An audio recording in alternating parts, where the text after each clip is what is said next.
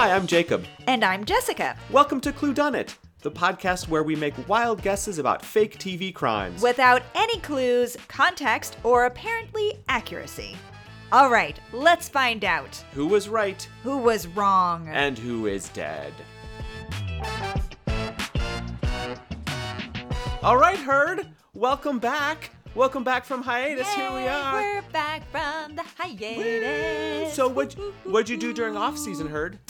I went biking and hiking and canoeing. You went canoeing? I climbed trees and I did archery. And Oh, I yeah, made a movie and a play with my friends. This sounds like a great camp. I'm really jealous. I did not go Right. canoeing at all. You didn't? I didn't. At your No. camp, what do they do? Well, my camp we did lots of hiking. We did do lots of hiking, so there was some hiking going on there. But Nice. yeah, but I also I kept in fitness, I kept in training, I kept in good guessing form. I watched the classics like Scooby-Doo's easy old classic You Scooby-Doo. did? Yeah, you watched some old I Scooby-Doo. didn't know this. It's totally true. Scooby-Doo episodes, old ones, it's perfect. It's always the angry old white guy.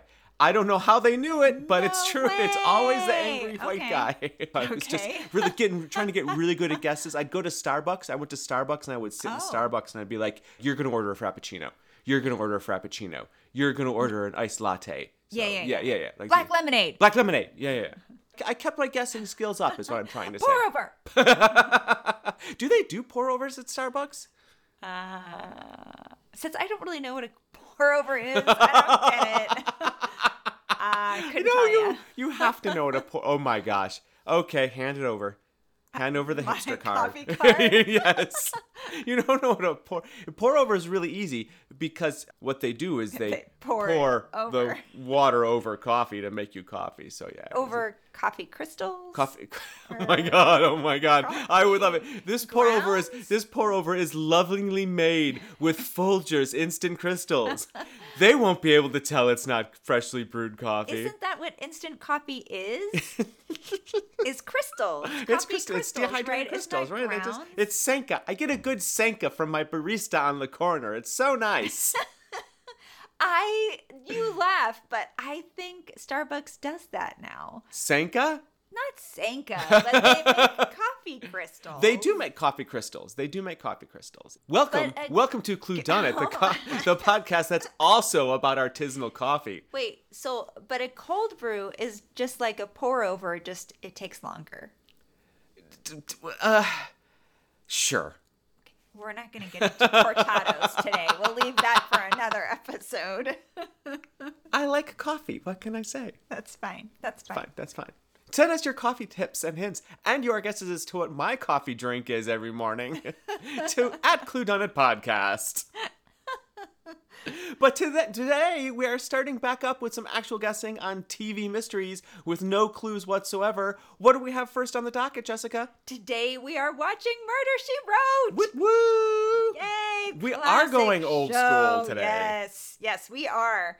Professional writer and amateur sleuth Jessica Fletcher uses her intellect, charm, and persistence to get to the bottom of every crime she encounters. Oh my God, she encounters a lot of crime. Oh my gosh, everywhere 12, she goes. 12 years of this. So there were 264 episodes of this stuff. Oh my Lord. 12 seasons. And the only reason why it was canceled, I mean, it looked like Angela Lansbury. She starred in it, by the way. Right, Angela A Lansbury. famous star of film and Bed knobs Broadway. and broomsticks. Yeah. And other things. Sure. Barbie's Girls is one of her famous very early roles. She was also super foxy in The Court Jester. Oh. The old Danny Kaye movie. I think I have seen that. Yeah. Like shockingly foxy. I would watch that and be like, wait a minute, what? That's Jessica Fletcher. That's Jessica. Oh my! I need to go rethink a few things.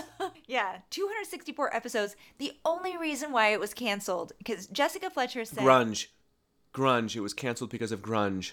No. No? She had in the 11th season and maybe even earlier expressed because she was 63, I guess in the 10th and 11th season or, somewhere in there. And she was like, I don't think I can keep up this pace because they were doing 22 episodes a season. That is, it's a grind. For a person of that. It's a lot for a person of any age. Really, yeah. Yeah. So real difficult. And so they decided to cut down on her load. They would have her be at the beginning and the end of an episode, and they would feature other characters in the middle. Oh wow! And they would develop other sort of secondary characters to do crime, to mystery, do crime solving.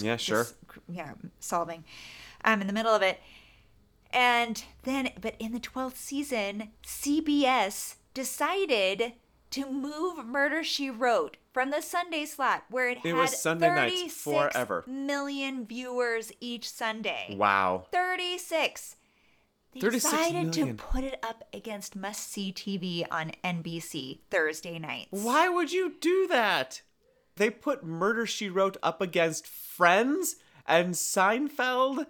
Oh my lord, what were you thinking? Yeah, and it went to number 36. Yeah, it did. Had 6 million viewers. Went from 36 million to 6 million. And people were like, no, I'm not going to stop watching my Thursday night television show. Yeah, and so they just basically killed it. And so Angela Lansbury was free, but she enjoyed every minute of it, it sounds like, and as did everybody else. Fair enough. Yeah. A couple of the things I like about this show. You don't last 12 seasons by being a bad show. Right. So this was a good show all around, but everything about this show is just incredibly specific, and then they dial it up to 11. It's almost like community theater ratcheted up. Everyone's got their like best Maine, New England accent going on, or if it doesn't take place in Maine, we watched one episode which took place in what was it, Arkansas? I think it was Arkansas. Yes, Took place in Arkansas. She traveled to find a circus, to find a long-lost in-law in a circus. But there was somebody with a southern accent. There was somebody with some weird English maybe accent. Yes. There was somebody with like just a New York accent. Like everybody had the accents. Everybody was making such incredibly strong character choices. Like they were barely held together. Like everybody was all trying to be like, no, you want to chew the scenery that way? Great. Well, I'm going to go over here and chew the scenery this way. Yes. And it was all just barely contained. So it was contained. Like it still hung together. But it was everything was just popping and fizzy all over the place. Yeah, it did kind of feel like the Wild West on that on that screen. I agree. Because all the actors were just like bolting out as far as they could to do their thing, giving it all. Yeah. And then, of course, there was the other thing that we noticed, which I cannot wait to see in this episode, which is that they remastered them we're watching on Peacock, by the way. Yes. So everything looks a little sharper. So you can see, like, this one guy has a mustache in the episode that not the episode that we're watching tonight, but the episode that we watched in preparation. Yeah.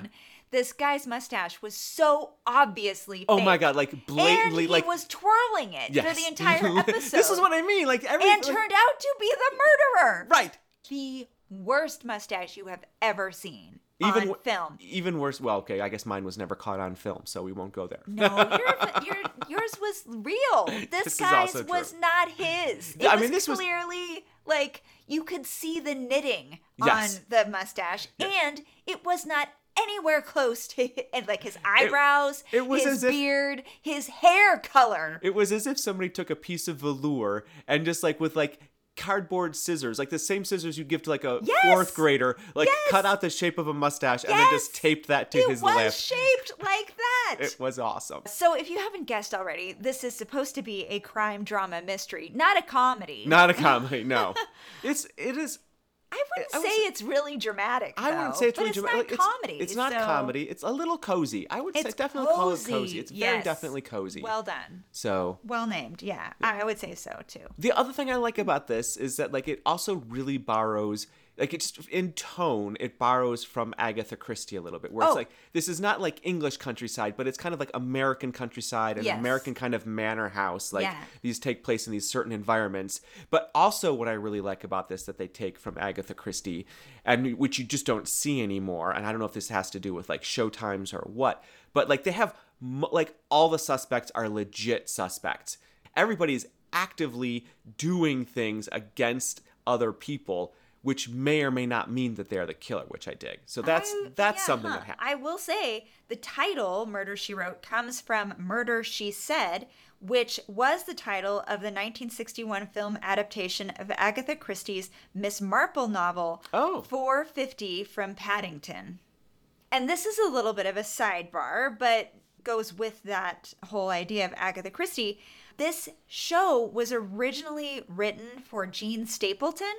What? Yes. Oh, wow. But she decided she wasn't interested in it and turned it down. And so the three writers, the creators, were like, oh, crap, what are we going to do? And they were a little bit of a pickle. Yeah. And Angela Lansbury's name came up, but they were like, she may not want to do this. Yeah. Because the reason why it had come up is because she had just played Miss Marple in a movie and it had done very poorly. So she had done a lot of Agatha Christie and everyone was like, oh, she's so perfect. And so the creators quick got her a script and she was like, yeah, this does sound interesting. I would like to do that. She did want to do the Miss Marple stuff, but it just hadn't worked out for her. So like you said, it was an American piece. So it's very different. It takes largely, she's from Cabot Cove in Maine. Mm-hmm. So it's very American type of and a distinctly American. Like the accent is the main accent is not a New England accent. I gotta say, I don't think anybody really does a Maine accent in this show. Oh, they try. There are certain people who try harder than others. Like Tom Bosley. Tom Bosley leans into that. You think so? I'm not saying he does a great job, but I'm saying he definitely goes for it. Maybe a hot minute he tried it and then he just let it go. Okay, maybe. And then he was like, yeah, never mind. Yeah, 12 seasons, never mind. It was filmed mainly at Universal. On the Universal campus. But when they had to do things that were Cabot Cove looking, they were filmed in Mendocino, California, which is in Northern California. And it does look windswept and kind of Maine-ish. I am so glad you said that because I was like, I was watching some episodes being like, yep, that's definitely backlot, Southern California, LA. But then they go to these locations in Cabot Cove and I'm like, that is not Southern California. So what episode are we watching tonight? So tonight we are watching an episode called The Corpse Flew First Class. I love it already. Yeah, it's going to be kind of a bottle episode. Are they talking about me and Xanax? Are you a corpse when you take Xanax on a plane? I get on a plane, take the Xanax, and I'm just out. I'm done. I don't even think I last long enough to lean my seat back. Yeah, you kind of don't. So this is season 3, episode 12. And this aired January 18th, 1987. I can't cast my mind back that far. I do not know where I was in January of 87. I think the Browns were in the playoffs, but that might be all I can remember. So couple of things about this show. Please.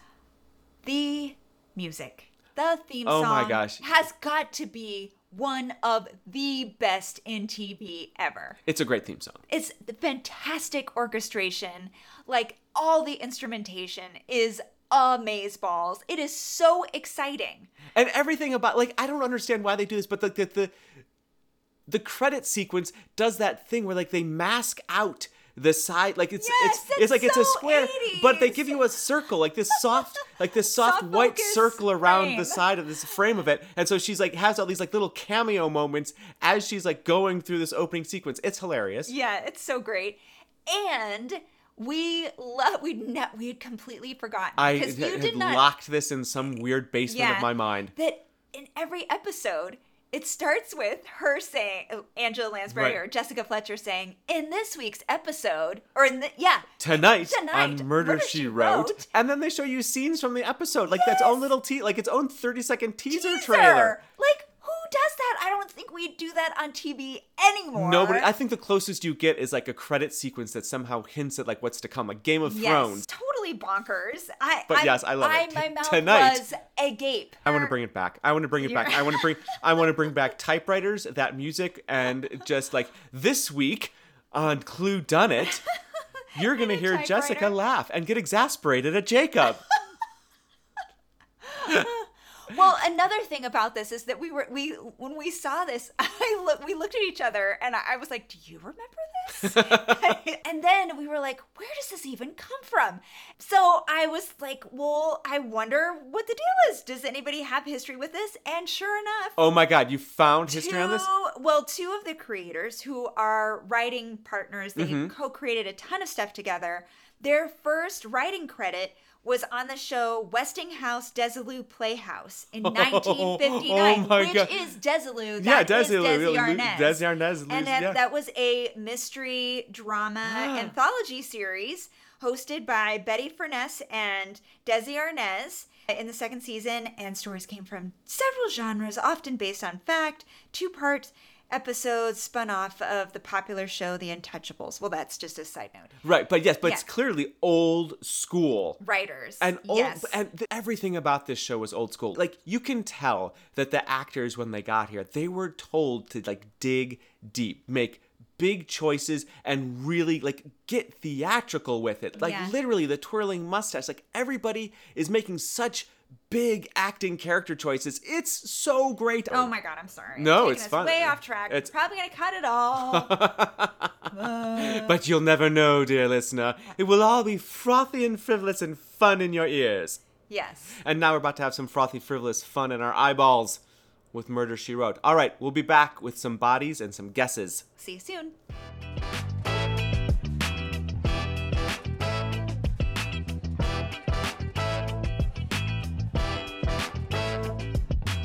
All right, I think we're ready to guess. I mean, I don't know that I'm ready to guess, but it's time for us to do the guessing now because, ladies and gentlemen, 15 minutes. This is a 47-minute show with like 1 minute on either end for like credits or more. So it's like, let's call it 45 minutes. Generously, let's call it 45 minutes. That 15 minutes into it, 1/3 of the show before we have a body.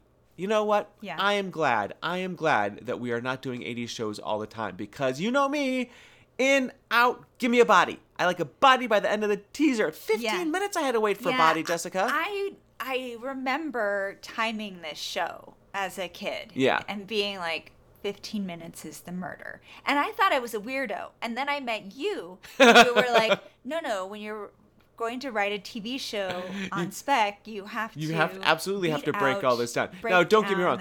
Most people don't do this as children, but this is one of the reasons I like you is because, yes, you timed out Murder, She Wrote. I timed out Chips. Yeah, and I had forgotten, even though this happens in our preview watches, but there's also a certain point in every episode where the authorities choose, focus on somebody super dumb. Yeah. That Jessica Fletcher is like, no, that's not that's the wrong one. Yeah. Yeah. We haven't gotten there yet, but yes, it has happened in exactly. every single episode. Yeah. Yes, there are 9 suspects. But it's like you said earlier. I that's know. How It's many just, people? There are. They only have one main character, Angela Lansbury. Right. And so the script, they can have endless guest stars on this show. Oh my God, speaking of endless, geez Louise, yes, 15, like, this was simultaneously the shortest flight to London and the longest sequence of this flight to London.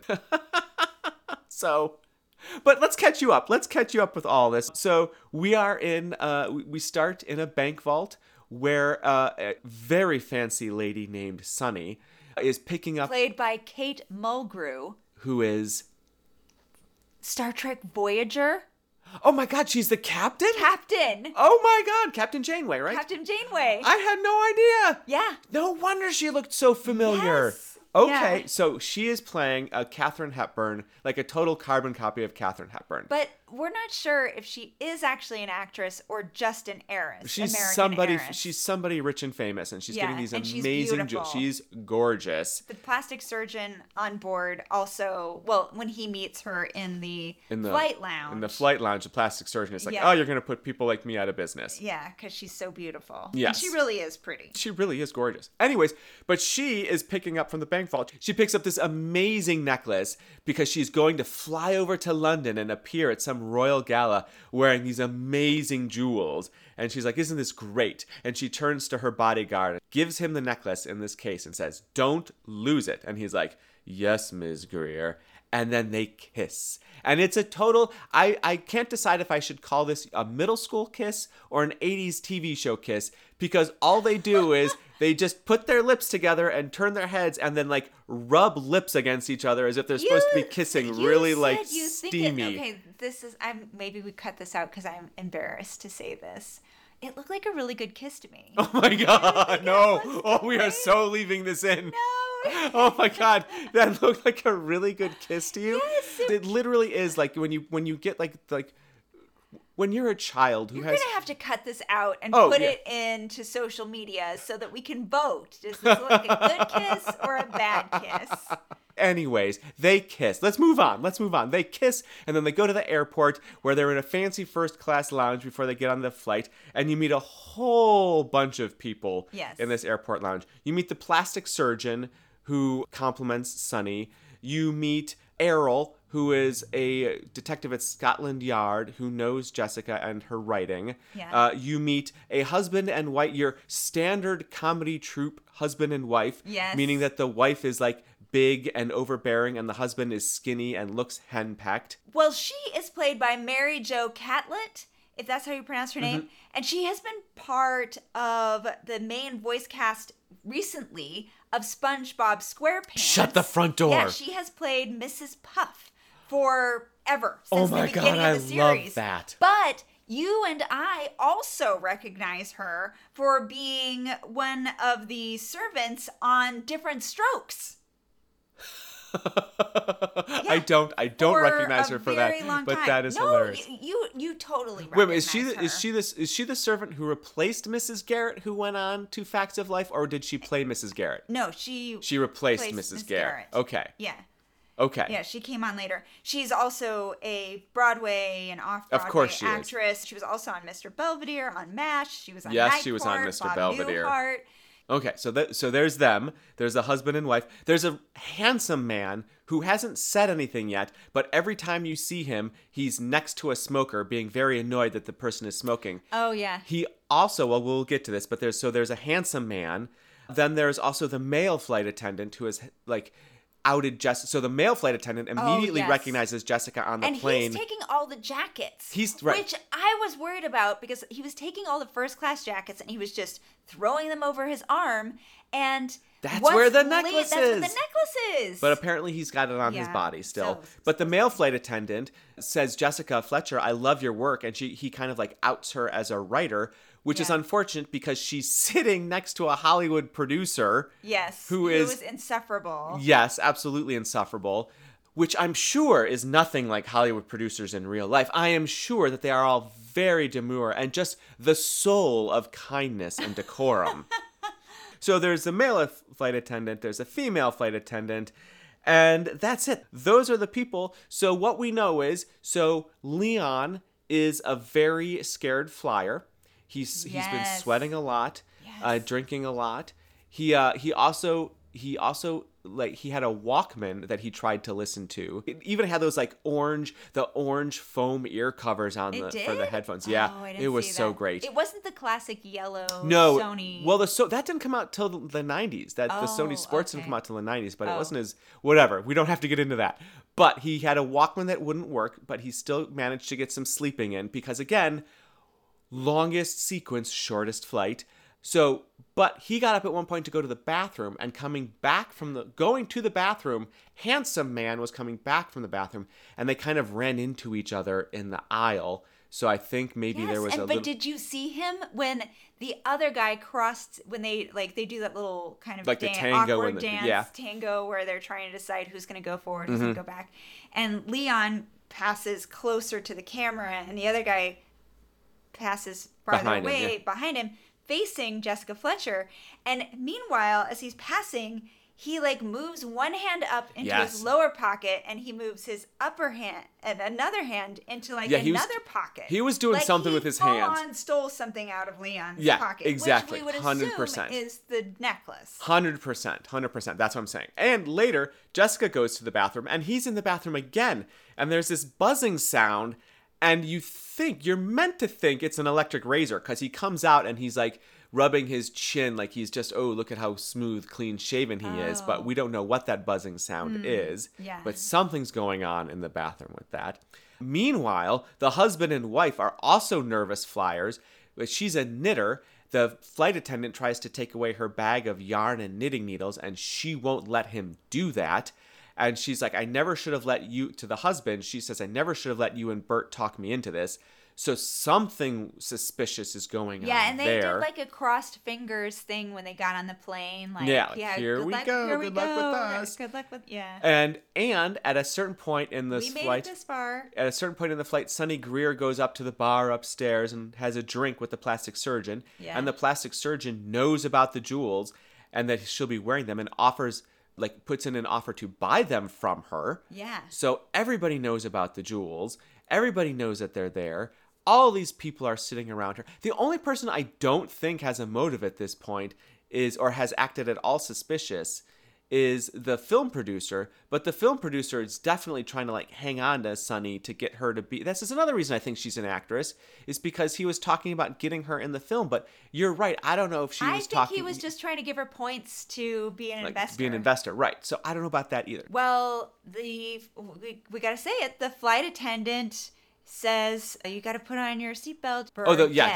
Yeah, the female flight attendant comes over, tells Leon to put on his seatbelt, and then discovers that Leon is dead and screams. Yeah. And that's where we stop. It was a good scream. Really good scream. Good scream. Well done. Yeah. And she has also been very distracted when she's like, she served Jessica Fletcher the wrong wine with her food. Yes, with her fish. This was right. Oh my! It's like white wine. It's with white wine. Like there was linen on top of her tray back table. Really? Oh yeah! Like she had like a full linen set back there. Like this is. Oh yes, this is a very fancy champagne supper flight over there. Oh. But she didn't need champagne. She needed white wine, which, good Lord, that was a heavy pour of white wine. Like in addition to just getting her lit, like that would not be safe if there was turbulence, and there was turbulence as we found out. Yes, yeah, so, that was why they all had to put their seatbelts on. Right? Exactly. Yeah. So where does this leave us? So many people. So many people. I think you have to guess first. Okay. This is it. This is the moment I've been training for. Here we go. All right. I have no idea. That's fading out. That's great. So I think, okay, I'm gonna settle on the least suspicious person of it all for a couple reasons. Okay. I'm going to settle on the Scotland Yard person. Yeah. The detective, for a couple reasons on this. One, he seems to be in a position of trust. So there's no reason for us to suspect him, which means it must be him. Of course, they also do that at the episode we watched earlier for preparation, where it was the cop who was investigating things. I don't think they'd go to that well twice in the same season, but right now he's the only one with like zero motive or zero suspicious activity. Or the male flight attendant and handsome man modeling school are in cahoots. I think this is a cahoots episode. I definitely think that there are some people working together on this. There is some kind of like cabal out to get this necklace. So I am going to guess handsome man.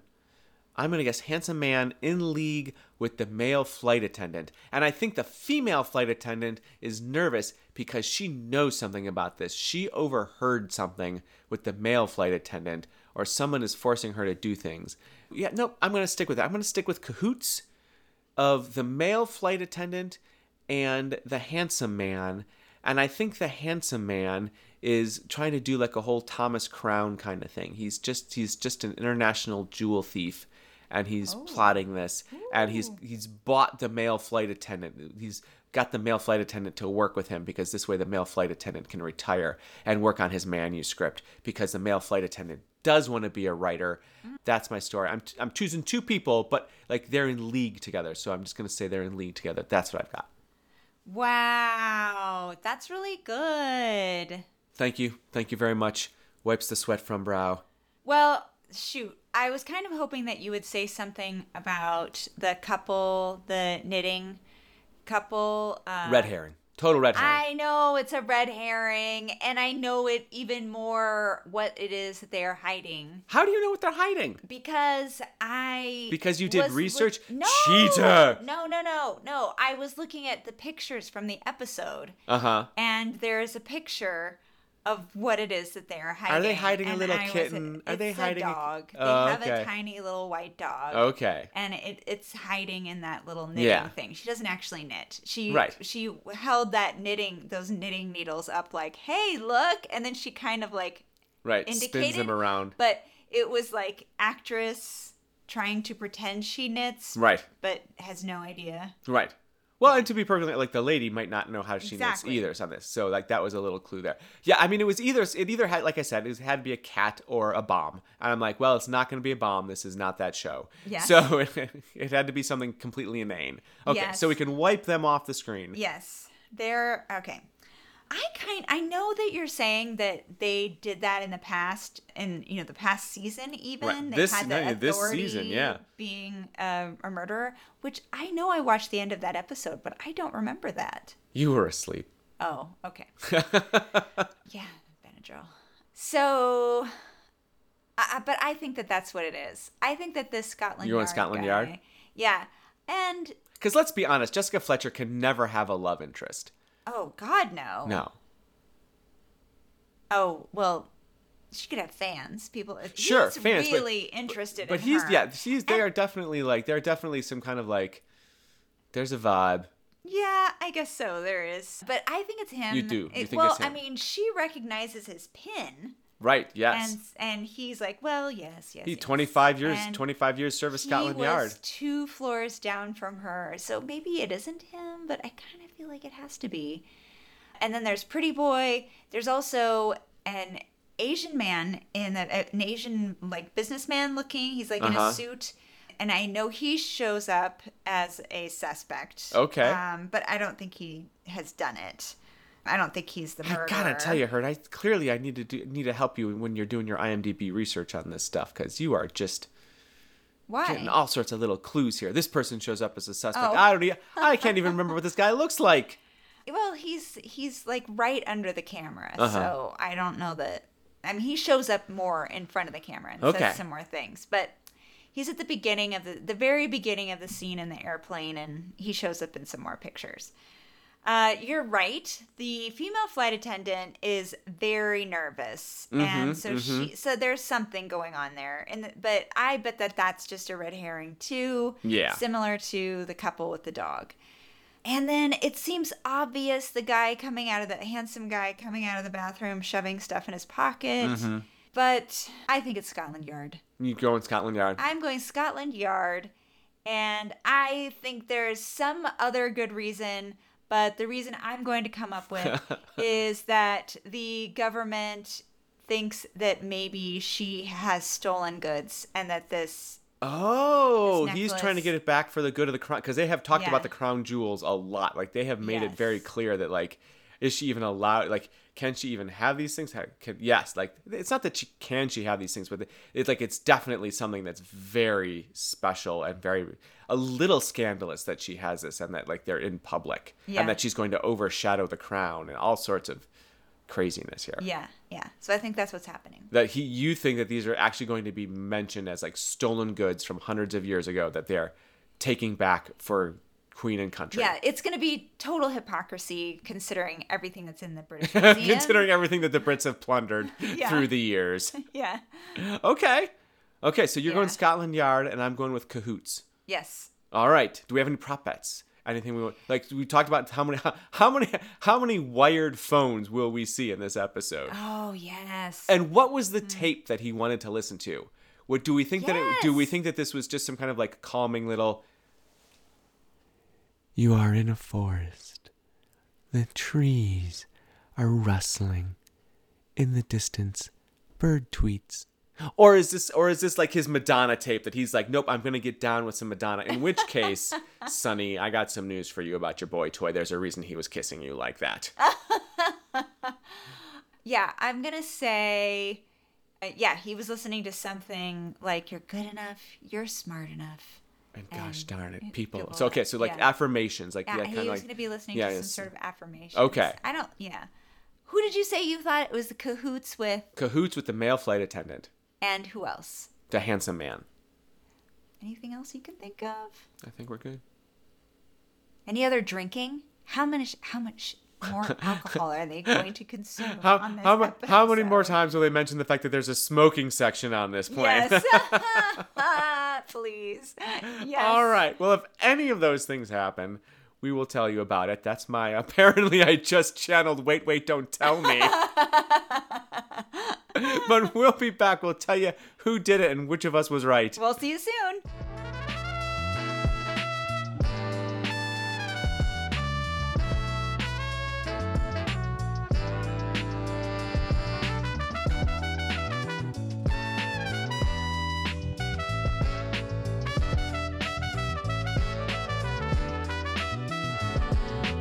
Oh my God. She is so excited, ladies and gentlemen. She is beyond ready. She just gasped. She looked at her computer and gasped and squealed. She was so excited about something. I have no idea what it is. Do you want to tell us now or later?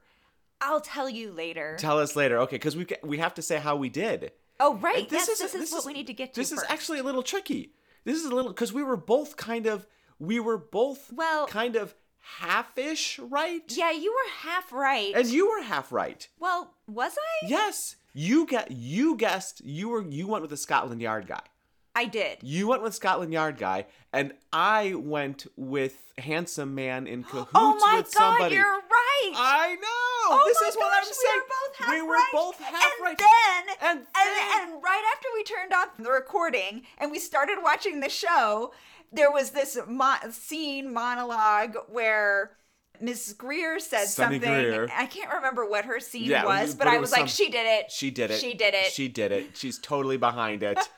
You absolutely did. But it was not recorded, so it doesn't count. It was after the thing. It was later. Like, had we watched that scene, you would have guessed her. You probably would have as well. Right. Yes, but this is the thing. Like this, we were talking about this, and I was saying how like Murder, She Wrote is very Agatha Christie because there are so many people doing so many different things. Interwoven. There were 3 criminals acting here. Yes, and totally apart from each other. Well, no, I mean 2 of them were in cahoots, but but there were 2 strands that were completely opposed to each other. Yeah. Like so let's explain how this whole thing went down. So yes, the Sunny Greer, the heiress or the actress, we're not sure which. I think she's just an heiress at this point. Yes. She's the heiress. She's a rich heiress with the necklace.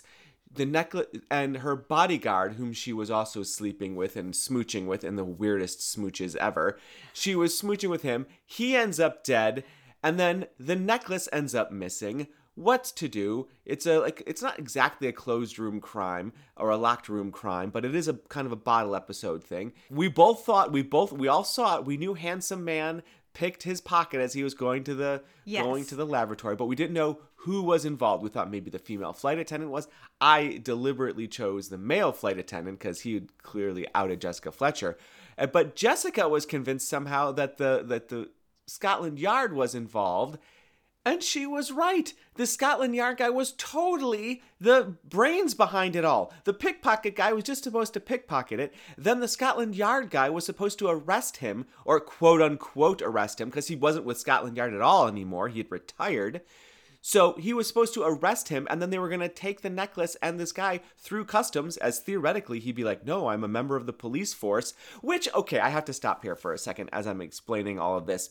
It is hilarious to me what they think is high security at an airport, where it's like... In 1980s. In 1980, whatever year this was, as people are like walking right up to the gate and people are going willy-nilly, and they're just like, well, you know how tight airport security is these days. 1987, I'm like, yes. Oh, lady. You have no idea what's coming. Oh, that was hilarious. That was the best quote of all time. And there are a lot in this day and age. In this day and age, there was one more, we talked about phone calls. There was one more phone call that got made. Yeah. But, okay, so the Scotland Yard guy was gonna like pretend to capture this guy, walk him through security with the necklace as evidence, and then they were just gonna take off and pawn the necklace for millions upon millions of dollars. Yeah. And get away scot-free. This is great, but the guy died. The bodyguard died. Yeah. And how did he die? Who killed him? Miss Greer, as it turns out. Because, and we find this out, Jessica Fletcher sees, there are also so many great faces. Oh my God. Everybody does. Oh my God. The facial expression, the takes on this episode are amazing. It's like, what? No. Yeah, no. Oh, you're cute. But it's also like the Hallmark, faster, but like the Hallmark three moment the takes. 3 beats takes, the yes. 3 beat takes, yes. Right before the commercial where... Dun, dun, dun. Dun, and somebody leans in. What did you say, doctor? And, dun, dun, dun. I don't believe it. No. Jenny, are you telling me the truth? Dun, dun, dun. Like it is exactly like that, but with no words. No words, just people like people just act, and not even like acting hard, but they're able to like lean in with a face together. Like lean in with your chin, or Jessica Fletcher has a nice little couple like oh, you flirty little moment. Well, she has a flirty moment. She has a questioning moment. Yeah. She has a suspicious look moment. Like Jessica Fletcher has all the facial expressions. Yeah. Like, good job acting, Angela Lansbury. Golf clap for you. Very well done. Yeah, very well done. Yeah. She's all the awards go to her. It's just so much fun. It's so much fun. They're like, I love so the male flight attendant does come back. To my credit, he comes back right towards the end, right as they're landing, and Jessica has to make one final call to like Scotland Yard, to her friend at Scotland Yard to like double check who this guy actually is, who he actually says he is. And the male flight attendant comes up and is like, you have to sit down. We're about to land. You have to sit down. And she's like, it's vitally important. I'm on the phone with Scotland Yard. It's vitally important. And when he came back, I was like, oh, this is it. This is how they're going to rope him back in. No, I was still only half right. Yeah, he was still a pester, or just... He was just there. He was doing his job. He was not a pest. He was getting a day player. They had so many day players on this show. Oh my gosh. Good gravy. Like what happened to extras budgets? Did they all just in addition to the 10 suspects, there were the 2 flight attendants. And then, in addition to that, there was another lady flight attendant who showed up. And then there was a captain. And then there was the first mate. Yeah. And then they had a gurney. Where did the gurney, please, nobody gets SAG-AFTRA for the gurney. Well, I understand. Okay, yes, you're right. The gurney was not credited. Although there are a few people few smokers who didn't have any lines that could be like... Oh my gosh, that smoker guy! Yeah. All he did was smoke. He got no lines. He got absolutely none at all. Oh my God, does he get a SAG? I hope he got paid more than a day player rate for that many... He was in so many scenes, but he didn't say a word. He just smoked. All he did was smoke. Was he able to at least say thank you when they moved his seat? I think he did have that line. He might. So here's hoping he got to open his mouth, because Handsome Man was the criminal, was the pickpocket who did it. Yeah. He was just there to show how much Handsome Man hated being surrounded by smokers and how sensitive he was to the smoke. So that later on, when Angela Lansbury got the passenger manifest and was able to see, oh, why would he get this seat with all the smokers when he's clearly upset by sitting with all these smokers? That was the first suspicious clue for her. I just knew that he was too handsome. He was too good looking not to have some kind of suspect in it. I don't think he was that handsome. He wasn't. Okay. He wasn't, but he had that very kind of how the 80s are really just the 70s with more shoulder pads. Okay. He was 80s handsome, but really he was just kind of 70s. But it was all just a ruse. It was all just there to make sure that Handsome Man got on everybody's radar. Well, he was literally hiding in the smoke. He literally had a smoke screen. Yes, that smoking man. Yes, that's what it was. It was a smoke screen. He's like, I'm gonna hide here in the smoke. You'll never see me. Yes, yeah, because he was supposed to be sitting in a seat up in front, but he took the seat next to the smoker. I don't know where he was supposed to be sitting, but yes, he didn't have to sit there. There was an open seat next to the jeweler.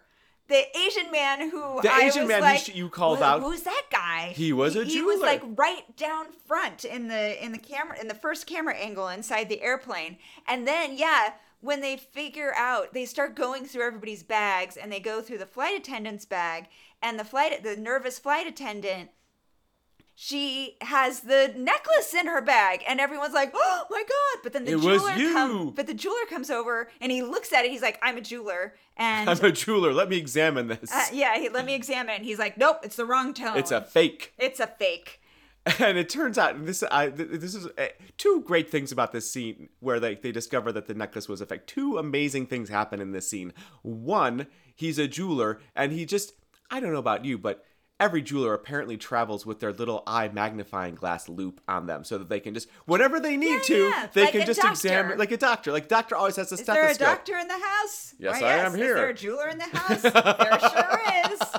And I brought my trusty loop. I can examine any gemstone you like. And not only that, but he says earlier when he introduces himself as like, "Hi, I'm a jeweler." Or he doesn't actually say that. He says, "Well, I've actually had to cut up necklaces that were stolen, and that you could No, sell them he on does. the, He doesn't say that he's done it. He's just saying if he were to have been it, this is what he would have done, because you couldn't sell the necklace. You have to sell the diamonds individually." Yes. Yeah, and then they're all like, "Who are you to say this?" And he's like, "Show them my card." Yes. And he's a jeweler. Go ahead, and you're feel like, free "Oh, to that search was me." Wonderfully convenient. So he was kind of a businessman. He was very well dressed, and he knows how to. So your handy dandy jeweler with a loop just on hand in your transatlantic flight. I mean, it's easy to pack. Why wouldn't you? Why would it? Just throw it in your pocket so you're always ready at a moment's notice. Yes, because I'm sure you'd be surprised how many stones people want you to look at. Yes, I bet all the time the person you're sitting next to is like, "Well, tell me, did my husband get me a Did my husband cheap out, or is this a real ring?" And then "I'm sorry, madam." Modesty forbids me. I don't pray. Like, they're smoking over there. "I'm off the clock, lady. I don't check gems for nothing." But the second greatest thing that happened. Oh, by the way, yes, that the jeweler is played by James Shigeta, okay, who passed in 2014, so we won't see him, but we can watch him in a Flower Drum Song, which he was very famous for. He's Hawaiian born, and his IMDb lists him as the biggest East Asian U.S. star the country has known for decades. Oh, wow. He had a very up and down career, various films and lots of TV, romantic leading roles in the 50s. And he was in like I said, the musical Flower Drum Song, and he was very well known. He was in another musical remake that was supposed to go that didn't end up being very big. And yeah, so he played all kinds of characters, but very classy, kind of handsome guy. And yeah, I would have loved to see more of him because, I mean, we can go back and watch his stuff. Will do that. Check him out. He's fantastic. He was. Thank you for your loop. I will also say, but coming back to that scene, yes. The second amazing, and I'm totally going to out you on this, the second amazing thing that happens in this scene is that the reason they had to bring the second female flight attendant into it is because why was this woman on this flight? Why was she there? Yeah, because she wasn't supposed to be on that flight. She had gotten transferred onto the last minute. Yes, she got onto it for the last minute. They're like, "Well, why did you do that if you're not actually the thief?" And she's like, "Well, I'm going to London to meet with my boyfriend, Bernie Madoff." It wasn't really Bernie Madoff. Yeah. It was some other Bernard. It was Bernard. She's Bernard Cockpin or something like that, which sounds really dirty now that I say it out loud. Did you write it down? No, I have no idea what his name is. Anyways, but his name is Bernard, and she's like, "I'm there to meet my boyfriend, Bernard. He's traveling over from France." And the other female flight attendant who is there for this scene is just like, "You mean you're dating Bernie? He told me I was the only one." And then followed by dun dun dun of like shot of these people being shocked or abused, right. And then shot of her being like frustrated and pissed, and then shot of smug other flight attendant being like, Was it? And somebody, it was either Errol, the Scotland Yard guy, or the captain who was just like, "Now, young ladies, settle down." No, I don't even think they said ladies. It was some other diminutive. But someone did say he did say young lady, settle down, because you're like, that is not a young lady. That is a very mature lady taking that. Very mature, but they were definitely like in their 20s. They were definitely like close to 30s, late 20s, if not 30s. Yes. Yeah, so these were women. We're watching the scene and Jessica goes, "Oh, she is not a young lady, and she has a mustache." Well, that was not polite of me. Yeah. but she did. Or she had some very unfortunate shadowing. She just had shadowing. Okay. Yes. We're very sorry about your shadowing. And maybe the director was like, we'll take advantage of that. Because she's kind of a smug bitch in her. Oh! Well, just, wanted to kind of have some interpersonal whatever. Sure. Yeah. Because again, everybody on this show, everybody's got their bit, their hook, their shtick. Everybody's working their own angle on this. It's amazing because at the end of this, Jessica Fletcher turns into Santa Claus.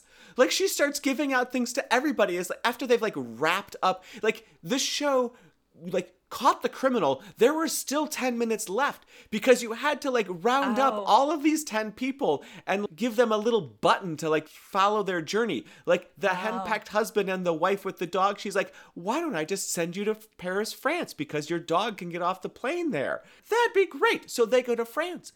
And then this, she's the movie producer, it ends with her casually using reverse psychology on the movie producer to convince him that his script was garbage and only good for art houses. He's like, well, this is a dud, and he throws it away. And it ends with a freeze frame on Jessica Fletcher being like, I gotcha. But again, this blows my mind. They wasted 30 seconds just showing him just to build his character, that he really loved watching this movie in flight that had lots of car chases and explosions and ended with a car crash. That's it. That's the only reason they did this weird cut into the flight the movie that But at the same flight. time, it was they're on a flight. Yes. Time is passing. They're watching the in-flight movie. Right. But yet, some assistant director had to go out and shoot. Source this. Yeah. Or find your copyright-free imagery or something. Okay, but yes. I gotta say, the guy who plays the producer-director. Yes, please tell me. It's a dead. Which, by the way, we finally saw his medallion later on because I was doing a jewelry count. I'm sorry we didn't take a prop bet on it. There was a lot of great jewelry in this. There was a lot of great jewelry. Episode. You'll probably find notable, it on Instagrams. I feel like. So yeah, he's his shirt open, medallion or whatever, and I was like, there's something kind of familiar about him, but I don't know. This could be any guy. No, he is one of my favorite character actors of all time on television. Who to what? He played. Are you ready for this? I want a drum roll. Drum roll, please. And you know this. You know I love this guy. Okay. From One Day at a Time, the original that played from 1975 to 19. He was Schneider. The fix-it guy, the manager of the apartment building from the original. That is fantastic. One Day at a Time. I love the Schneider. I love the new One Day at a Time. I love the new Schneider, but the old Schneider, the whole time we were watching it, the first season, I was like, this guy was so great, so great. And you were like, okay, sure. Whatever, because you didn't really remember it, did you? Not particularly, no. Oh my God, he was so, I don't know why. I just thought he was really hilarious. And then... You had a crush on him. No, I did not. I did not. And I don't want to, I'm going to follow this by saying something, which, again, I'm not trying to connect that, I didn't have a crush on this guy or whatever. I just thought he was really great. But then... you do like the comedic actor. I do like the comedic actor. He was a funny guy, funny character. But this guy that hired me in LA to work at my last job, yes, always reminded me of Schneider. I was like, did you play Schneider? Are you? No, the age doesn't work. That can't possibly be the same person. It's not. It's totally not. But he reminded me so much that you were working with Schneider. He totally endeared himself to me. I mean, he gave me a job. I was going to take it anyway. But I was always like, I'm working for Schneider. I love it. Oh. That's fantastic. Yes. So we have to say Jessica figures out that Jessica Fletcher. Yes, you're right. I was like, wait, what did I do? Oh no, you're talking about Angela Lansbury. Jessica Fletcher figures out that the pickpocket and the Scotland Yard person were working in cahoots when the pickpocket confesses to not only stealing the necklace but also killing the bodyguard. And Jessica's like, wait a minute. Why would you kill him? You didn't need to kill him. You already had the necklace. So why are you confessing? And this tips Jessica off that something is wrong and she needs to figure out who actually killed the person because this guy was just a little too anxious to get caught. He's just a little too anxious to get put into the custody of this Scotland Yard guy. Person. So that tips her off like, okay, there's something fake going on here. But then, of course, that begs the question, well, who did murder? Right. And as we know, I think we've said this, maybe we haven't said this. In case we haven't said this, the person who killed the bodyguard was Sunny the heiress. Yes. She apparently found out that her chauffeur was sleeping with somebody else and she was not going to be a side piece. Yep. So she did it. She put poison in the tranquilizer pills that she gave to him. She pretended to take tranquilizer pills, got a glass of water and put it down as like a suggestion to him to also take something. She did something to his tape recorder, which turned out to be... She sabotaged his tape headphone recorder. Somehow... His Walkman, Jessica. I'm sorry. His Sony Walkman. His Sony Walkman. And it had a tape in it recorded by his psychologist. A relaxation tape. So I win on that one. Well, it wasn't music. You thought it was music. And I was did I say it was music? I thought you said it was music. Oh, maybe I did. Oh, I can't remember. In any event, whatever. We're not getting any points for this. You're going to listen back and be like, no, it was me. It was me. You can record a little side note. And I'm glad to say it was me. There you go. I'll just edit that in there. Actually, now that I have that on tape, I'm just going to put that on a bed somewhere. And it's just going to be all like, folks, I'm glad to say it was me. A cart. Folks, I'm glad. Yes, a cart. We're just going to have that on instant repeat. Like, folks, I'm glad to say it was me. So yes, so that's how Sunny got caught. Oh, but Jessica figured this out because she saw all this happen with the tape and everything else, and she guessed that like as soon as he took the pills, Jessica saw Sunny take the necklace out of her bodyguard's jacket, and she didn't know where it went exactly, but she assumed that she planted it on the female flight attendant. And Sunny was like, well, you can never prove a thing. But she's like, well, there is such a thing as fingerprints. So that was when Sunny delivered her "This is why I did it" speech. And there you go. So she went off. Found out. So it was Kate Mulgrew. Kate Mulgrew from Deep Space. No, not Deep Space Nine. Voyager. No, not. Yes. Was it Voyager? Yes, it was Voyager. Yeah. So, all right, Jess. Who else do we need to know about on this? Is there anybody we need to talk about? Well, I do want to talk about the director. Please do. Walter Grauman. Uh-huh. Is that last name familiar to you? It does. It sounds familiar. Why? Because maybe it sounds like Sid Grauman of Grauman's Chinese Theater and the Egyptian Theater. Oh my God. The two epic Hollywood film cinemas that started the red carpet, the concept of the red carpet and the champagne opening night, the whole thing. That started the Egyptian, and then he opened the Chinese Theater, and they have all the handprints out front. His father? No, that was Walter Grauman's first cousin once removed, which means that it's Walter Grauman's father's cousin. Okay. And but still in the family, clearly. Yes, totally in the family. Crazy thing though, Walter Grauman was born in Wisconsin, Milwaukee, Wisconsin, and grew up there. His father owned cinemas.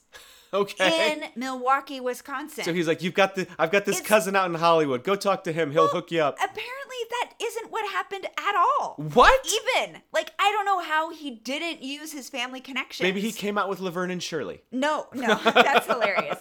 But yeah, his father owned movie theaters, and he didn't even grow up really in film and cinema. Had zero training other than probably attending film, one would assume. He probably knew how to change reels. His biography said nothing about that. It said that he went to 2 different colleges, bounced around, didn't finish, got called into the war, or maybe he enlisted. He enlisted.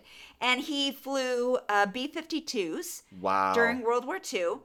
And then he came back and did a couple of things in and around like film and television, but it was like live stuff. Like he worked for newscasters, and he was like, this is the effing worst. And so he got That's a quote. It's in Wikipedia. That's a quote from him. This is the effing worst. I don't know if but he did express boredom, apparently, in his biography.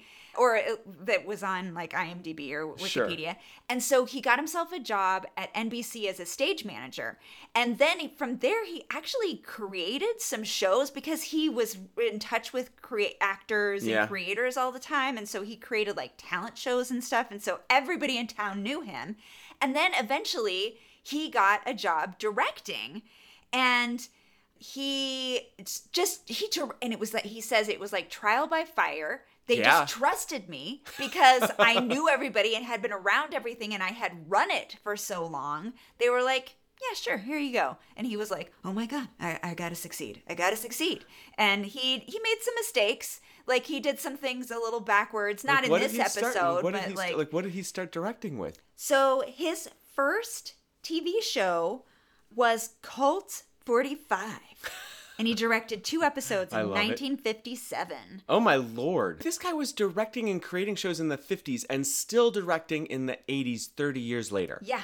That is wow. Yeah. He died in 2015. He also directed The Fugitive, Streets of San Francisco, Perry Mason, Chevy Mystery Show, Peter Gunn. Like, I can't believe we found somebody who actually worked on Peter Gunn because that music is so famous. Absolutely. So, he it looks like the last TV show he directed was Murder, She Wrote, 1986, and he died in 2016. He was in-house director, or like the supervising director, or I don't know what the title is they give these folks. The same way that like Paul Feig oversaw all the directors on The Office, he oversaw all the directors of Murder, She Wrote, and then he would direct like 3 or 4 episodes per season. And he was known as the most prepared director. He was like the prepared director. They said that about, they said it twice. Yeah. And I bet it was kind of his military background. We've made little jokes about all the faces and stuff that the actors made, all the takes and whatever. But that was the style, and he was in it. And he did. Absolutely, 100%. That is amazing. And also, like we were talking about, how it just seems the acting and everything going on, just the theatricality of it all. It makes sense if they've got somebody who has such a long lineage and goes way back in all the theater. And I also kind of wanted to talk about the 3 creators of the show. Yes, you should. We should. Peter S. Fisher was one of the creators of Murder, She Wrote. And the other 2 creators, and I'm going to mention them as a pair because they were writing partners, Richard Levinson and William Link. And Richard Levinson died in 1987. Oh, wow. And William Link died in 2020. Like, just recently. Wow. He was born in 1933. So Richard Levinson died in 1987. That was like almost right after the show started. Yeah, I guess it was just so stressful. Heart attack and gone. He was a smoker. Oh. And a really bad smoker. People, don't smoke. Yes. So throughout their careers, Link and Levinson earned 9 Emmy nominations, winning twice, as well as 2 Golden Globe Awards, a Peabody, and a Tony Award nod for their play Merlin. Levinson died, I said, in 1987 of a lung cancer-related heart attack. He was 52. In tribute to his late friend and writing partner, Link wrote the 1991 made-for-TV movie The Boys, starring James Wood and John Lithgow, about a writer who contracts lung cancer from the secondhand smoke of his longtime partner. In an interview with the Los Angeles Times about the film, Link said his and Levinson's partnership was like marriage without the sex. Okay, that's freaking awesome. I'm glad that they were such a good team. So they wrote Columbo, they wrote and co-created Columbo. Wow. So they knew how to do mysteries. They knew how to do TV mysteries. Absolutely. They wrote Mannix, Jericho, and Ellery Queen, which was another mystery show about somebody who was figuring out mysteries, crime solving. And numbers of other shows. And William Link is credited by Steven Spielberg for giving him... Steven Spielberg says that William Link gave him his first directing credit on Columbo. Steven Spielberg directed the pilot for Columbo. He was just out of school. Yeah, like at just out of USC. USC. And he got to direct the pilot. I want to circle back for a second here because you said this and I was like, what? Really? Wait a minute. Something in the back of my brain. So Merlin, I just want to point this out. The musical they wrote, Merlin. Yeah. Yeah. This was the Doug Henning musical for Broadway, which was full of and magic. He's a magician. Yeah, yes. Doug Henning is a total, this huge magician in the 70s and early 80s. Oh my gosh. Guess who wrote the music for it, though? Who? Elmer Bernstein. This was no joke. This was it's not like they had this little play. It was this big Broadway musical with Doug Henning. Yes, so I mean, these guys. This is they're my new heroes. Peter Fisher, who was one of the other writers and creators, he also wrote on all of these shows with them, like 1 or 2 episodes of different things. He also wrote on Kojak. He also wrote on Marcus Welby, MD, and he was nominated for 3 Emmys and won an Edgar Allan Poe Award for Murder, She Wrote, of course. So 3 guys, very, very accomplished, and the 2 of them is are it heroes. any wonder this is such a freaking classic show? My They gosh. had all the pedigree in the world to Yeah, do this, yeah. and they just nailed it. Yes. They nailed it. We Yeah. only half nailed it.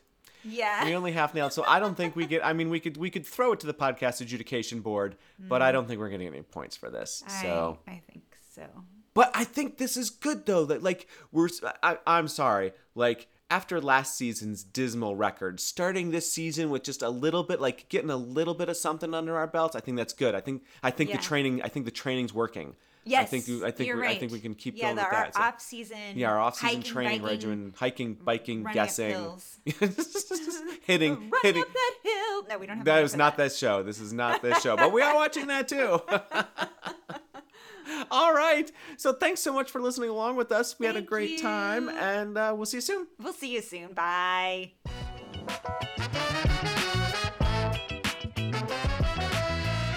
Hey everybody, thanks for listening. We really appreciate it. And now we want to hear from you. Tell us your guesses, your scores, Your insider info, your favorite Logic Cop catches. and your suggestions for what shows we should watch next. Follow us and join the fun on Twitter at ClueDoneIt. Or on Instagram and Facebook at Clue Done It Podcast. Rate us and review us on Apple Podcasts to help get the word out. Because watching TV is always better with friends.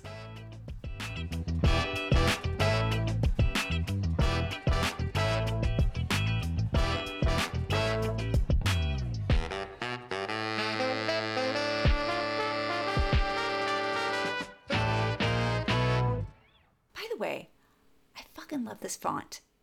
I love the Murder, She Wrote font. It's a great. They use that font as much as they possibly Yes. can. It's in the credits. It's a great and cue. And it's they title each episode. Yeah. No, it's great. I'm going to take a second right now.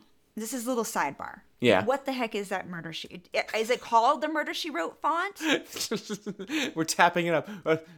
Go Google, fly like the wind. It is! It's called the Murder, She Wrote font.